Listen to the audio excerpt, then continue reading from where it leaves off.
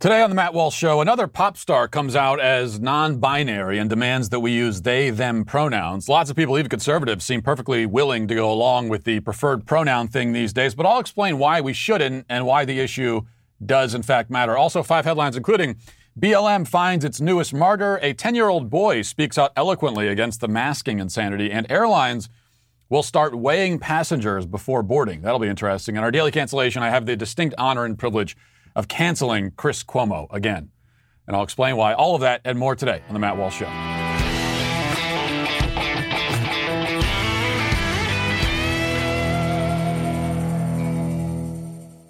Lately, the pop singer Demi Lovato has been on quite the journey for publicity. Self-discovery. After coming out as queer, her word, and then pansexual, she's now decided that she's she's not that. She's non-binary, and she'll be using they, them pronouns from this point forward, or at least until a trendier option presents itself. The mainstream media has been all over this breaking news, and the headlines have been as weird and headache-inducing as you might expect. In an article, CBS News article, confusingly titled, Demi Lovato announces they are non-binary and changing their pronouns, they reported the following. This is a reading from the article now. It says, see if you can follow along. It says, singer Demi Lovato has announced that they are non-binary and are changing their pronouns to they, them. They said that the revelation followed a, quote, a lot of healing and self-reflective work.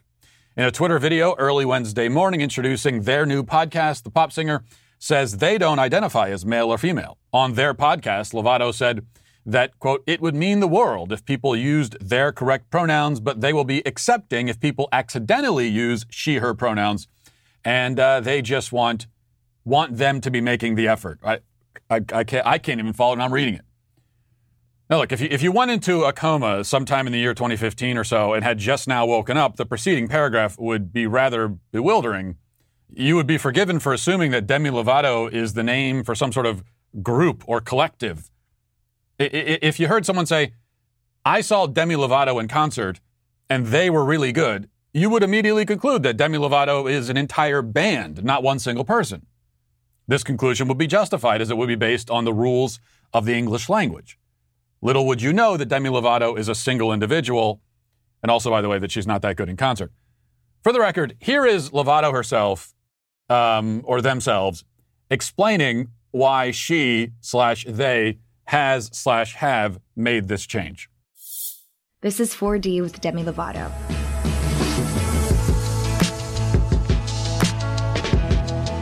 Living in the fourth dimension means existing consciously in both time and space, but for me, it means having conversations that transcend the typical discourse. I want to take this moment to share something very personal with you. Over the past year and a half, I've been doing some healing and self-reflective work, and through this work, I've had the revelation that I identify as non-binary.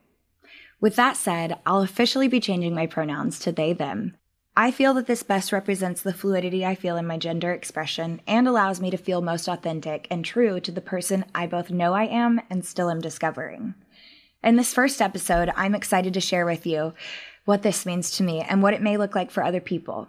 I want to make it clear that I'm still learning and coming into myself, and I don't claim to be an expert or a spokesperson.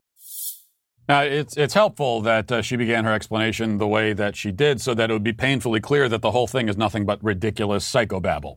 Living in the fourth dimension means existing consciously in both time and space. What is that supposed to mean? What other option do we have but to exist consciously in both time and space? Can I exist consciously in space but not time?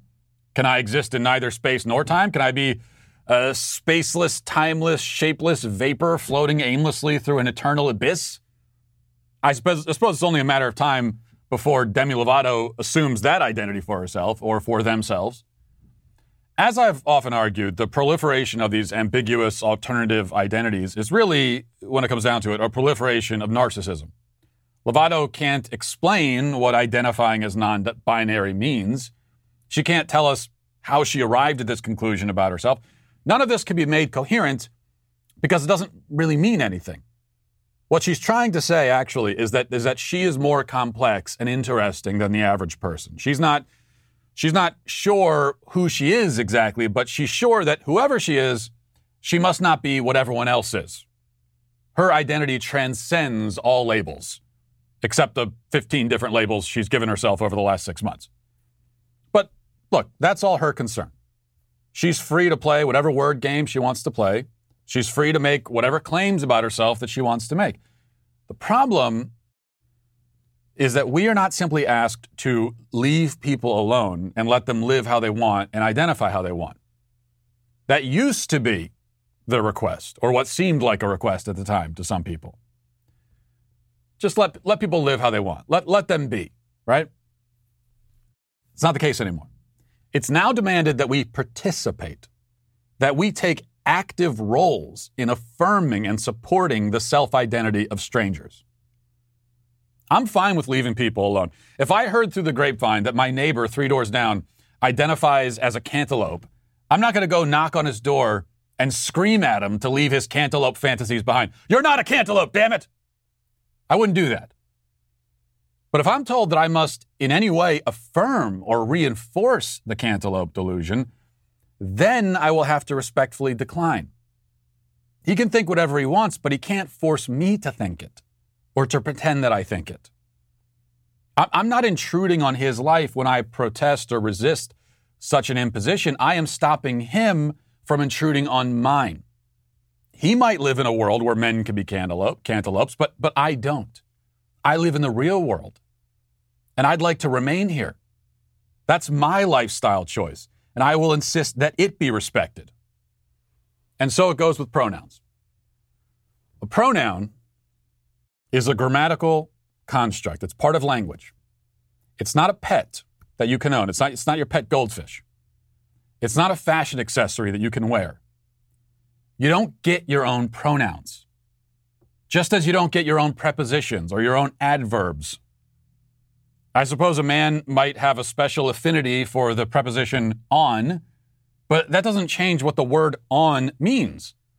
If he is not sitting on a chair, but says that he identifies as sitting on it because his preferred preposition is on, that wouldn't change his actual physical relationship to the chair in real life. And by demanding that we all pretend that the word on means off and off means on, he is the one trying to impose himself on us, or off of us, as the case may be. For the sake of preserving language as a tool for conveying meaning, which is the whole reason why language exists in the first place, we would have to resist those efforts. In the English language, the word he is a pronoun that refers to males. She refers to females. That's how it works in English. They refers either to multiple people or to an unknown person. It would be perfectly valid to say, for example, look, someone left their wallet here. I hope they come back for it. Or I hope they don't come back for it if you're a less honest person. But it would not be valid to say, look, my friend George left their wallet here. I hope they come back for it. That doesn't make any sense. Because I know who George is. I know that he's male. I know that he's only one person, not Siamese twins. The word they in that context would be deceptive and confusing, and it would fail to convey meaning, which again is the entire point of language. In fact, they in that context, let's say that my friend George is non-binary, whatever exactly that means, and I use the word they. What am I actually saying? What meaning am I conveying? Because he's a male and he's only one person. So they in that context is referring to his perception of himself. It's referring to his feelings about himself. But that is not what pronouns are supposed to do. Pronouns are not concerned with your self-perception or how you feel. We have language, we have words that can talk about that. But when we are using pronouns, it is a reference to who an individual actually is. Not how they see themselves, not how they feel. That's irrelevant to the pronoun. Now, it's true that language evolves over time, but the preferred pronoun phenomenon is not an example of linguistic evolution. Let's be very clear about this. The people pushing this change are indeed pushing it. They're not just observing that it's already happened. It is a top-down change. It's not an organic development. The cultural powers that be have decided that certain words should no longer mean what they have always meant, though they can't be bothered to tell us what those words should mean now instead. They are, by force and coercion, attempting to remove the meaning from words without replacing the words with new meaning. See, language develops naturally over time in order to better convey meaning. In our case, language is being manipulated intentionally in order to make it less meaningful. That is a very, very different thing. Why does all this matter? I would hope it would be obvious by now. Language matters. We cannot have a human society without it. Truth matters. We cannot have a society worth living in without it. We are witnessing an attack on both language and truth, and thus on society. And that matters. And it only requires a little backbone to oppose it. Now let's get to our 5 headlines.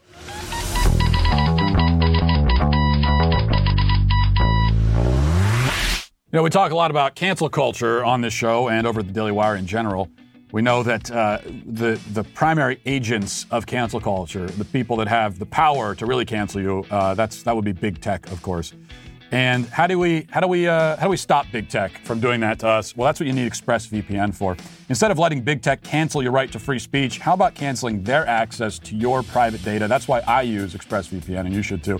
Have you ever wondered how huge tech sites make their money when they're actually supposedly free to use? Well, they do it by tracking your searches, your video history, everything you click on, and then selling your valuable data to third parties. When you use ExpressVPN, your device's IP address gets masked, and this helps, and that's one form of masking that I support, by the way. This helps make your online activity anonymous, and that'll make it much more difficult to trace and sell to advertisers. ExpressVPN also encrypts 100% of your network data to protect you from cyber criminals and hackers. So you've just got to try. You've got to use ExpressVPN and protect yourself, protect your data. It's time to say no to censorship and take back your online privacy at expressvpn.com/Walsh. Visit my link and you'll get an extra 3 months of ExpressVPN service for free. That's expressvpn.com/Walsh to protect your data today. I want to play this first. This is not a headline really, but I got to play it anyway. The giant toad, Bill de Blasio, every other day he's got a press conference embarrassing himself.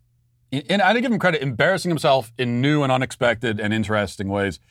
So if you're only listening, you're gonna have to go later and watch the video on YouTube or on dailywire.com because you got to see the visual to get the full effect. But let's play. Here's Bill de Blasio yesterday at his daily press briefing. But the biggest victory for the Nets is yet to come. The Nets are stepping up for Brooklyn, for the whole city of New York. The Nets are now going to be joining the battle against COVID with a mobile vaccination site right outside Barclays Center. He's wearing. The problem there is not so much what he's saying; it's what he's wearing. He's wearing a ball cap and a jersey, and he looks like Benjamin Button there or something. He looks like a school guidance counselor at a pep rally. Now, you know what he looks like? He looks like what am I looking for? He looks for like a massive tool is what he looks like.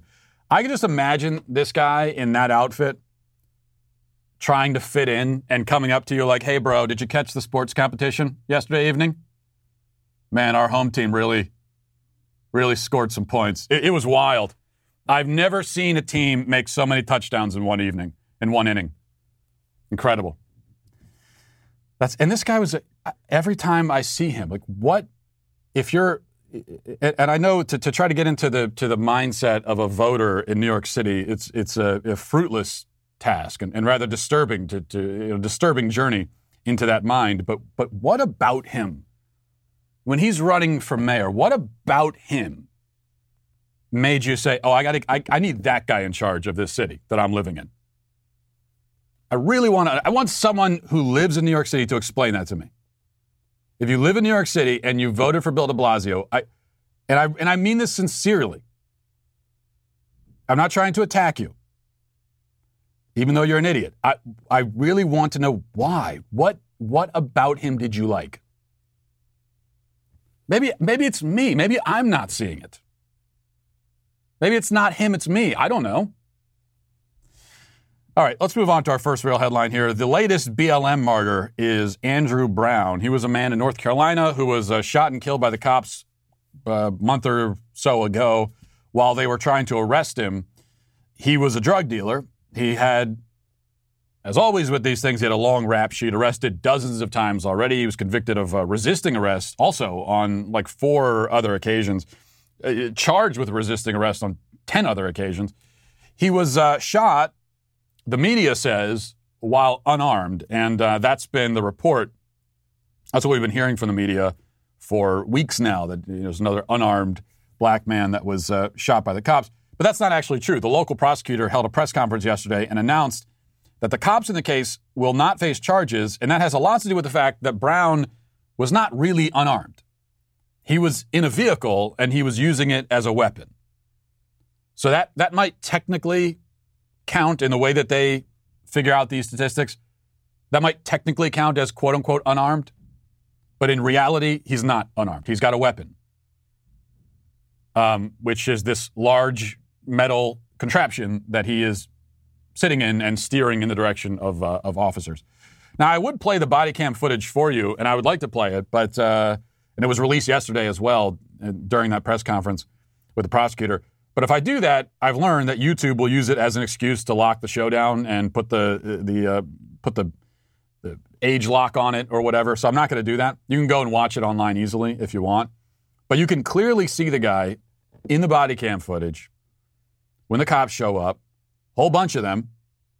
There's a whole bunch of them, and they had their guns drawn because this is a known drug dealer with a long rap sheet. And so they came in, ready. And he, also someone who has resisted arrest many times in the past, so they're prepared for that. They come in, they're screaming at him to surrender. Instead, he gets into his car and drives it right at a group of officers. That's when they open fire, and he was killed in the process.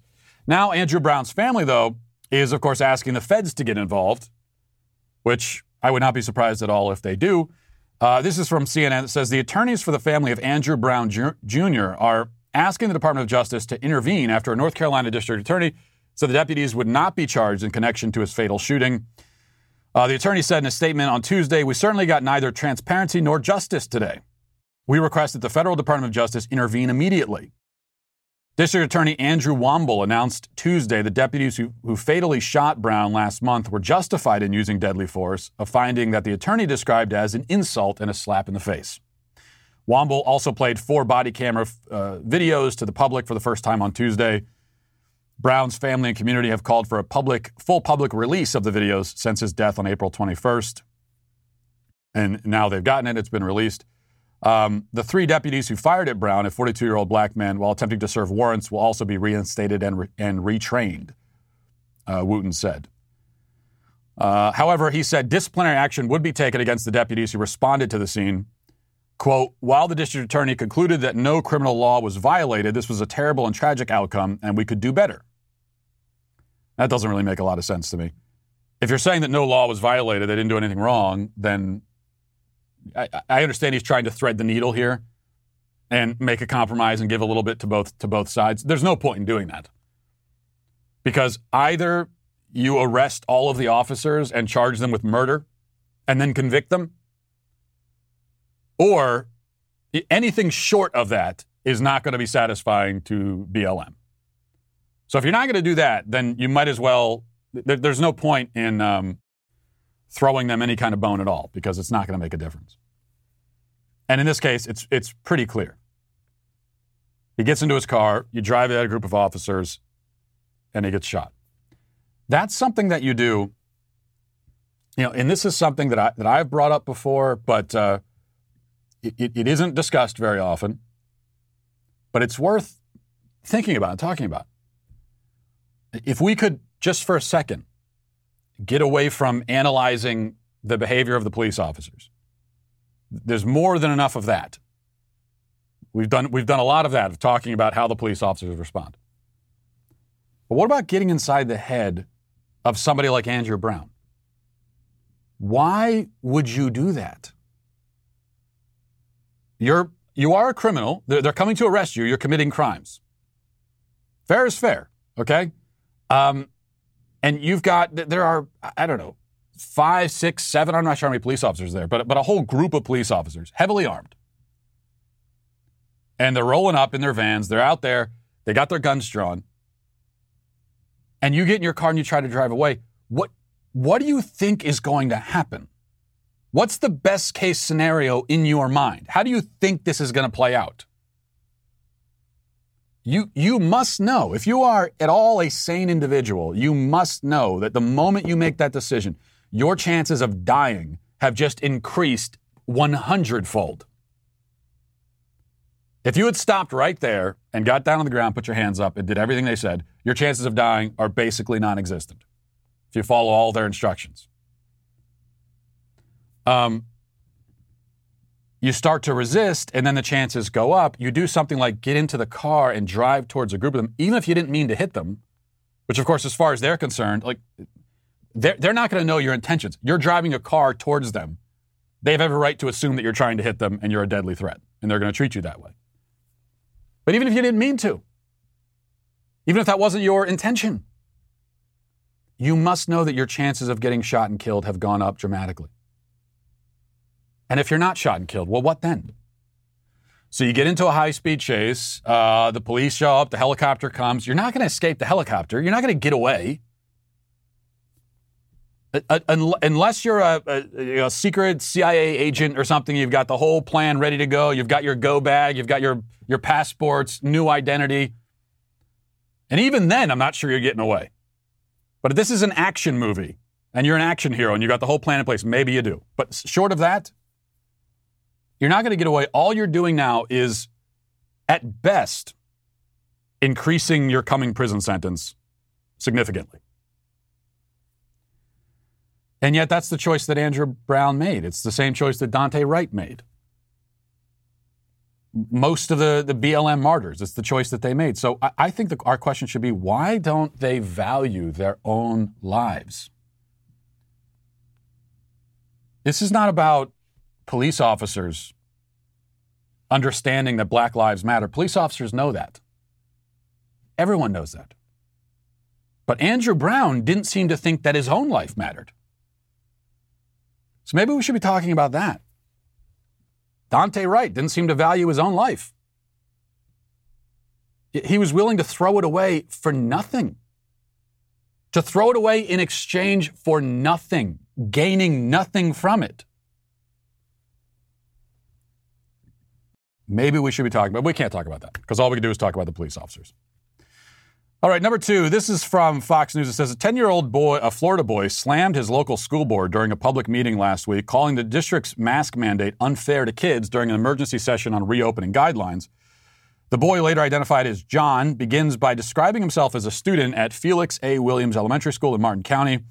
And we'll play some of his remarks in just a second, but not spoiler alert here, not to spoil the ending, but following his remarks, the board voted 4-1 to keep masks mandatory for the remaining days of the current school year. In spite of what he had to say, the kids pleading with them, can we take the masks off? There's no reason for us to have the masks on to begin with. They elected to keep the masks on anyway. But I thought this kid, I mean, he's 10 years old. And this is pretty eloquent for anyone of any age, let alone a 10-year-old. Let's listen. I expected school to be a little bit different in the beginning, but I didn't think it would stay this way all year long, and I was surprised by the rules. A lot of them didn't make any sense to me, like the fact that we were not allowed to play on the playground or have student council or turn to face each other at lunch, and we also have to wear masks outside at PE and on track. I love my school and all, but my teachers seem really stressed, and that makes me feel bad. One teacher walks around with a clipboard full of referrals for any student whose mask isn't on properly. It makes me feel scared. That same teacher yells at us having our masks down to drink water while we are outside in Carline. She told us we had to wait until we were in our parents' car to have a drink of water. She had her mask down the entire time while she was yelling at us, which makes me and all my friends very mad. My mask also sticks to my face when it's really hot, and it makes it hard to breathe. I feel like I can't catch my breath, and that makes me feel claustrophobic and anxious. It's really stressful. I finished taking all of my FSAs, and I had a hard time focusing with a mask on. A few weeks ago, I ran into my teacher outside of school. She didn't even recognize me because she's never seen my face before. That last part there is just sad. It's also sad that this is a 10-year-old boy making a far more compelling argument against wearing masks than any adult on the other side of the issue has made in favor of children wearing the masks. Because they've never made any argument at all, really. It's their own fear and disregard for the kids. That's all it is. There's never really any argument presented. And that was longer than that. He went on for 2.5, 3 minutes. Again, 10-year-old boy laying out the case. This is why we shouldn't be wearing the masks. Trying to explain it to adults 4 or 5 times his age. Makes no difference. They keep the masks in place anyway. I was reading some of the responses online to this, and of course there were people saying, "Oh, he didn't write that. This is parents. This is mom wrote it and is using him as a prop." I think that's really ironic because I guarantee you, most of the people making that claim about that kid that he's being used, he didn't really write it, this isn't his choice. Most of those people are the exact same people who, if that 10-year-old boy was identifying as a girl, they'd be applauding it. If that 10-year-old boy was dressed up as a drag queen, they'd be applauding it. Now, in that case, it's not about the parents making a decision or the parents using the child. But here, they have it exactly backwards, of course. Because normally, I don't like it when kids are used to make statements. Political statements. Statements of any kind, really. I think kids should just be kids. This is different for a really obvious reason. He is the one directly affected. Okay, this is not so often what you get this especially from the left. The parents have their own political and ideological priorities that have nothing to do with the kids. And they use the kid as a mouthpiece or a mascot for their own priorities. It's not helping the kid at all. In this case, though, the kids are the ones affected. They are very much caught up in this. And we haven't really heard from the kids at all. They don't have a voice. It's been all the adults arguing about it. And then finally a kid gets up there and speaks for himself. And you have a bunch of adults say, shut up, kid. Let the adults talk about whether you should be muzzled for the rest of the school year for no reason. I'm sure his parents probably did help him come up with that. Good for them. You know what they're doing? They're teaching their son to stand up for himself, to speak up for himself. That's an important ability for a person to have, for a child to develop. So well done to the child and the parents, but not so much the members of the school board. And can you believe that? I mean, of course you can believe it, but they said, too bad. They had no response to the kid, but too bad, wear the mask anyway. All right, moving now, reading from Raw Story, which is a leftist rag, online rag. It says, Jacob Chansley, dubbed the QAnon shaman in the media, is among the most famous of the Capitol rioters who is facing federal criminal charges in connection with the January 6th insurrection. Albert Watkins, Chansley's attorney, discussed his client with Talking Point Memo's Matt Schuham, which Talking Points Memo is another leftist rag. Anyway, so Talking Points Memo has this quote from Matt Schuham, or rather, Matt Schuham is Talking Points Memo, Albert Watkins is the attorney. Okay, I'm all kinds of confused. Has a quote from the lawyer. Again, this is QAnon shaman's lawyer, supposed to be representing him in this federal case. And this is what his lawyer says about him. This is the quote. As much of it as I can read, anyway. He says, a lot of these defendants, and I'm going to use the colloquial term, perhaps disrespectfully, but they're all effing short bus people. These are people with brain damage. They're effing retarded. They're on the damn spectrum. But they're our brothers, our sisters, our neighbors, our coworkers. They're part of our country. These aren't bad people. They don't have prior criminal history. they were subjected to 4+ years of damn propaganda, the likes of which the world has not seen since effing Hitler. Okay, that is the lawyer for Jacob Chansley, the quote-unquote QAnon shaman. His lawyer is saying that about him, that he's, quote, effing retarded and is a short bus person. Leaving aside the demeaning and degrading language to people with learning disabilities and so on, this, if you want to understand why a lot of these people that were involved in the Capitol riot, why some of them are still languishing in prison, getting hunted down, having these, being charged with crimes that could carry 20 years in prison, clearly way beyond what is justified according to the law. And this helps clarify it a little bit, because this is, this is the kind of caliber of lawyer they're able to get to represent them. They have the entire system against them.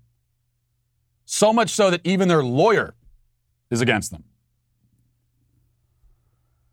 And it does make me wonder, speaking of these people, where is Trump on this? Why isn't he speaking out on their behalf? I mean, these are his supporters that are being hunted down like dogs and thrown in cages.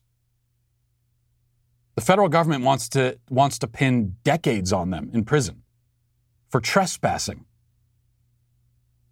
And doing that while BLM rioters, people who burned down police stations, burned down convenience stores, assaulted police officers, most of them have never even been arrested. They're just out there. Some of them are still out in the street. You have, Antifa anarchists waging an assault on a federal courthouse for months. Many of them never even arrested for it. Not once arrested.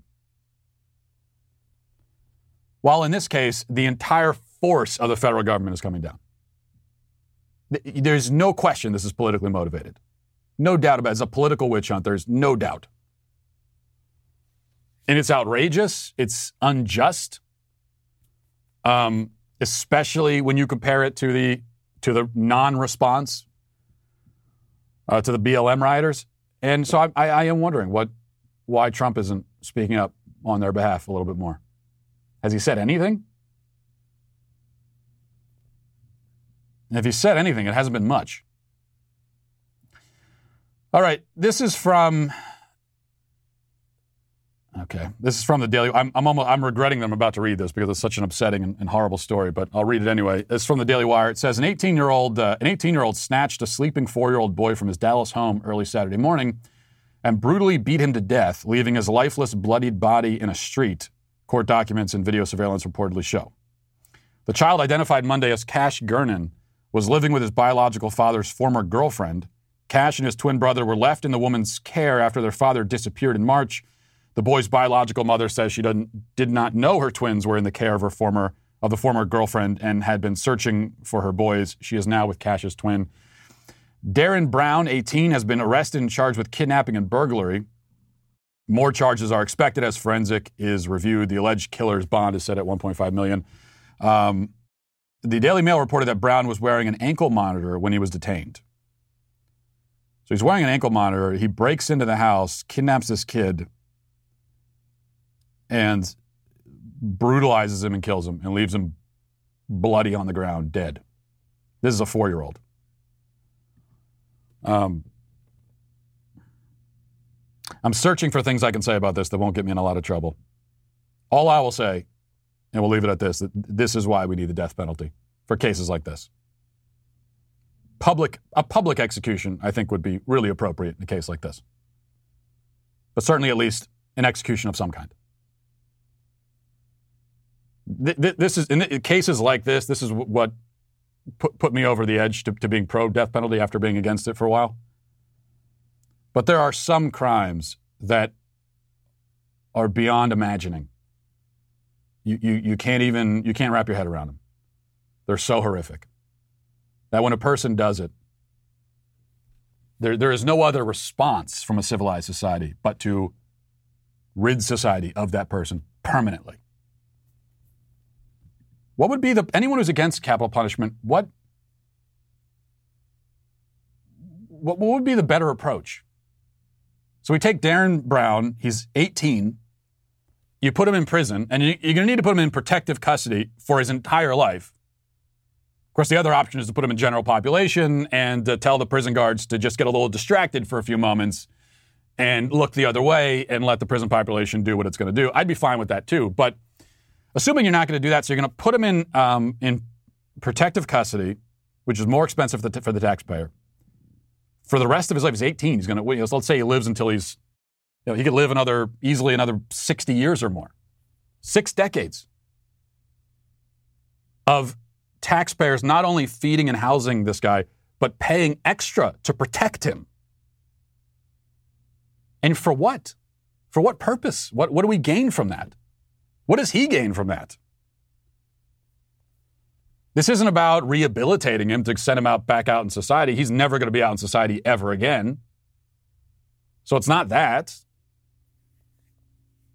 Is it about redemption? Is it about him, coming to confront his own heinous crimes? That can happen with the death penalty too. In fact, I think the death penalty facilitates that. When there's a date set and you know that you're going to die on this day, it certainly gives you a chance to confront your own sins. So I don't see the point. I don't see the argument for keeping someone like that alive for 6 decades in prison, just for them to die naturally. Anyway, I don't see it. All right, finally, this is from the New York Post. In a measure that will likely irk flyers, airlines could soon require plus-size passengers to step on the scale or provide their weight before boarding the aircraft. The initiative, which was outlined in a recent Federal Aviation Administration advisory, strives to provide new data on average passenger weights, as the current numbers reportedly don't reflect today's sky-high obesity rates. In turn, this would help ensure aircrafts, especially the small ones, don't exceed their allowable weight limit. So this is a little disturbing, because what we're being told is that there's the standard weight limit for airplanes, but that was all calculated before Americans got really fat. And so now it has to be recalibrated, and we need to figure out just how fat everyone is before they get on a flight. And so that's why people need to get weighed. All I ask, this is the only thing I'm asking, is that the weights be announced on the intercom. We could do like a public weigh-in before the flight, or else maybe each passenger, as they board, their weight could be announced, almost like a boxer coming to the ring. All right, boarding now, it's Mrs. Shelby Johnson weighing in at 195 pounds. Something like that, I don't know. And then the good thing is, when everyone gets on the flight, if you realize that you're a little bit overweight, then the captain could come over the intercom and say, okay, ladies and gentlemen, we're currently 267 pounds overweight. Fortunately, that means we only need to lose one passenger. Passenger in 12A, you're going to have to leave. It makes it easier. All I'm saying is that the flying experience is already degrading and dehumanizing, so we might as well go all in. And it'd be a great incentive to lose weight also. All right, let's move now to reading the YouTube comments. This is from Robert McGregor, says, 3 of my favorite things, Shrimp to Eat, The Matt Walsh Show, and Marvel's Avengers. Dude, you're tearing me apart. Well, Robert, you have to choose. You can't have us all. I'm drawing a line right here. It's me or the shrimp and the Avengers. Choose wisely. Autumn says, my orthodontist office is still making me wear a mask, even though I'm fully vaccinated. They told me that they have to wait until the Board of Dentistry says that they can change policy. Your orthodontist is telling you to wear a mask. Do you have to wear the mask when they're working on your teeth? I wonder how that works. Or no, because we know that's not it. You have to wear a mask in the waiting room, and when you're walking into, the room with the chair, but then you take the mask off, and they have their hands in your mouth. Makes a lot of sense. Justin Piro says, at least some good has come of all this. Mayor Lightfoot is going to keep that mug covered for us, and I can't thank her enough for it. Well, listen, that's very rude, but I also say, maybe that is one advantage of the people who are perpetually masking. Maybe we can assume that they're all ugly and they're trying to hide their shame. So really, if you see someone still masking at this point, because I believe in empathy and everything, and I'm a very compassionate person. So I think you could assume that they're wearing it because they're ugly and just walk up to them and say, listen, it's okay to be hideous. You don't have to be ashamed. Take that mask off. I think they'd really appreciate that. Finally, Bill Zusner says, I wonder if Matt knows that being a contrarian doesn't make him better. Well, Bill, I totally disagree. I want to take a second to tell you about Helix Sleep. I've been telling you about Helix for months now, or well over a year now. And we're such big fans of Helix Sleep in my house that we now have 2 Helix mattresses. We've got one, my wife and I have a Helix mattress. My daughter has a Helix mattress. The boys don't have Helix mattresses yet. They'll be fine. Helix Sleep has a quiz that takes just 2 minutes to complete and matches your body type and sleep preferences to the perfect mattress for you. I've been through this process a couple of times now, and it's very, very easy to find the perfect mattress. If you like a mattress that's really soft or firm, if you sleep on your side or your back or your stomach or you sleep really hot, whatever it is, with Helix, there's a specific mattress for each and everybody's unique taste. You don't need to take their word for it. Helix was awarded the #1 best overall mattress of 2019 and 2020 by GQ and Wired magazine. And also, I have awarded them the #1 mattress. So I think that's the most important thing. Just go to helixsleep.com/Walsh, take their 2-minute sleep quiz, and they'll match you to a customized mattress that will give you the best sleep of your life. You got to do this and actually sleep well at night for a change. Right now, Helix is offering up to $200 off and free pillows with all mattress orders for our listeners at helixsleep.com/Walsh. That's helixsleep.com/Walsh for up to $200 off your mattress order. And if you're interested in winning a trip to the Daily Wire headquarters to walk in the same halls as yours truly, not exactly the same halls, but in the vicinity of the same halls, now's your chance. You are not going to meet me, but you will meet Candace Owens. If you sign up as a Daily Wire member with code VIP, you'll get 20% off your new membership and be automatically entered for a chance to win a trip to the Daily Wire studios to see Candace live. Not only will you be meeting Candace, you'll be getting an inside look at her studio, our office, and front row seats to watch her live and in action on her talk show, Candace. So don't wait. Go enter to win a Candace VIP pass now at dailywire.com/subscribe using code VIP for 20% off and for an experience that only Joe Biden will forget. I got to stop using that joke at the end. I think we get the joke at the end. Are you guys still laughing at that joke? Anyway, now let's get to our daily cancellation. So today we have the great privilege of once again canceling Chris Cuomo. So after the Supreme Court announced on Monday that it would rule on Mississippi's law banning abortion after 15 weeks, potentially putting Roe v. Wade on the chopping block, the left and the media have been trying desperately to explain why we must not infringe on a mother's God-given right to have her children dismembered. They've not done a very good job of making this case, though. And although I should say, in fairness to them, it's not really possible to make a good case for such a hideously depraved thing. CNN anchor Chris Cuomo, continuing his lifelong contest with his brother, Andrew, to see who can be the biggest embarrassment in the family, demonstrated this difficulty during a monologue on his show a couple of nights ago. Cuomo spent 2 minutes laying out his argument in defense of Roe, and the end result is a muddled, indecipherable mess of half-baked talking points and ad hominem attacks.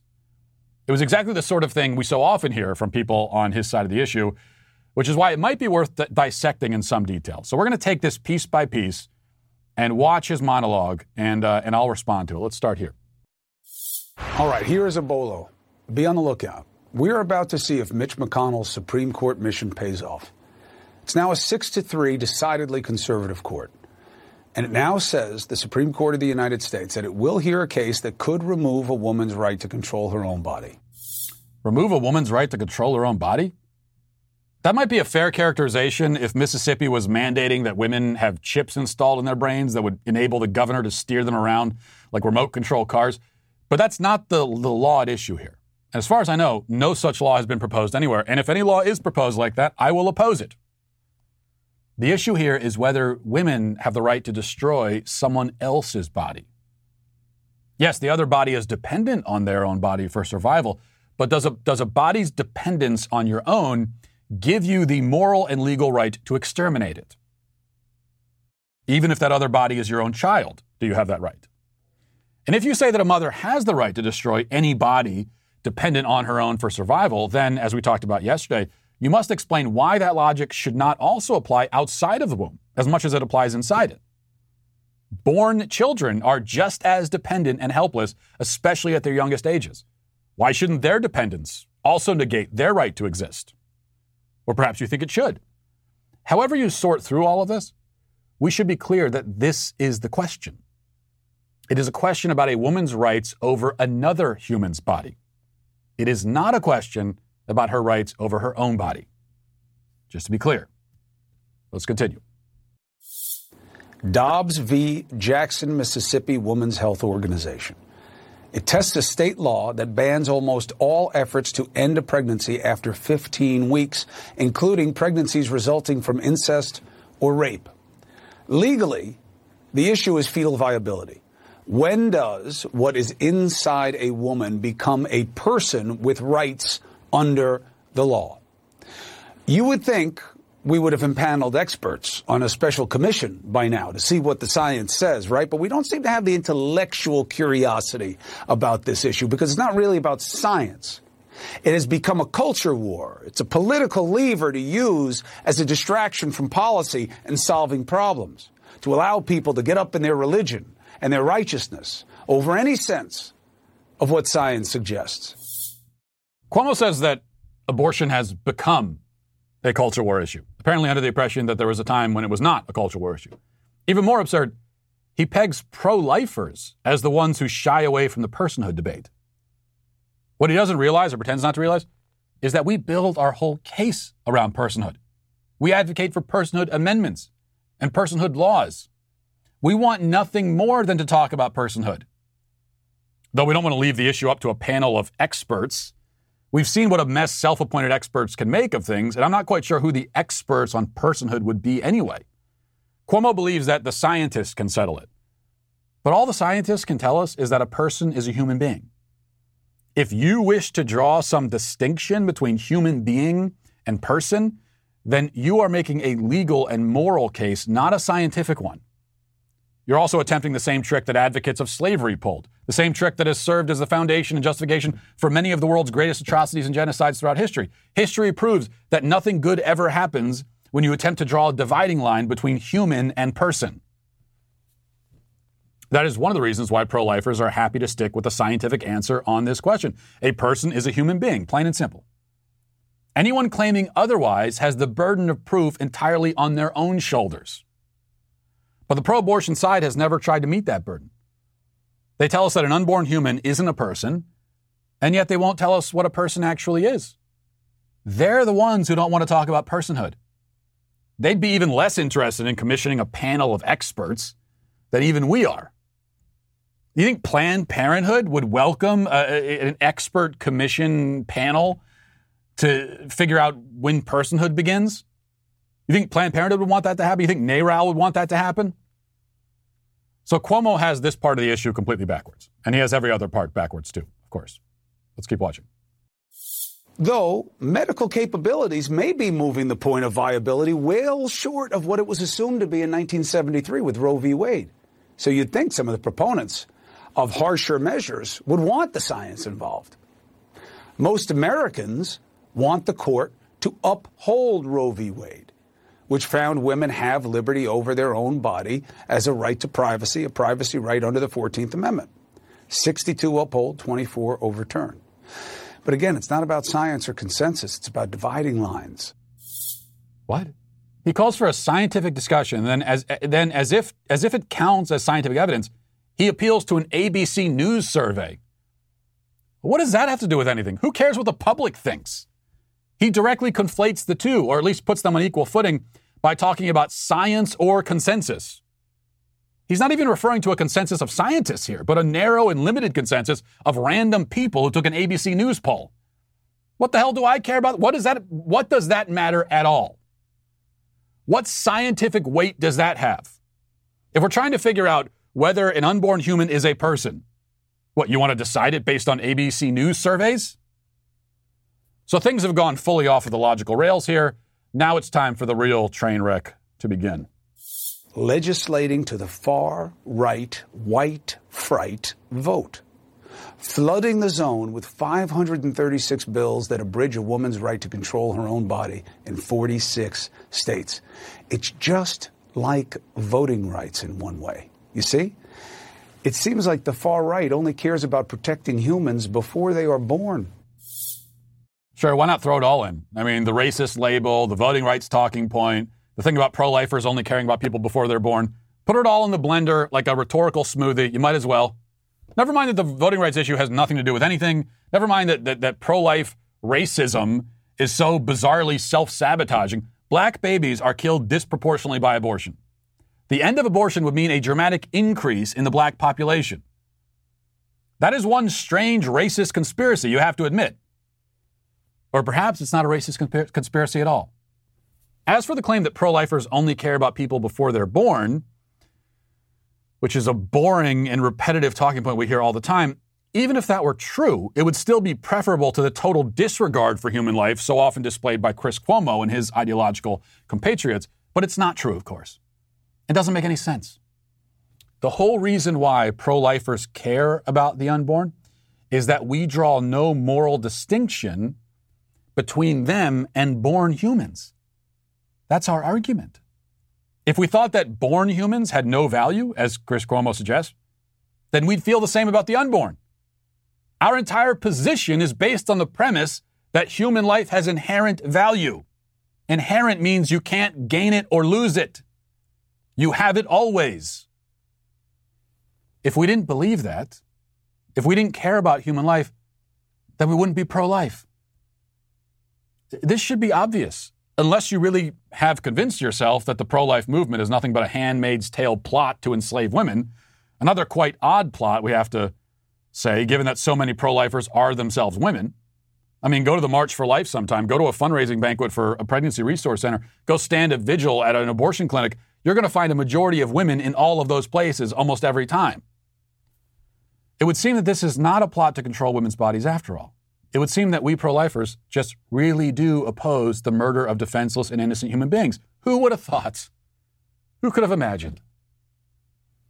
Well, Cuomo didn't think. And he doesn't think in general. But unfortunately, that doesn't stop him from talking. And for that reason today, he is canceled. And we'll leave it there. Thanks for watching. Thanks for listening. Have a great day. Godspeed.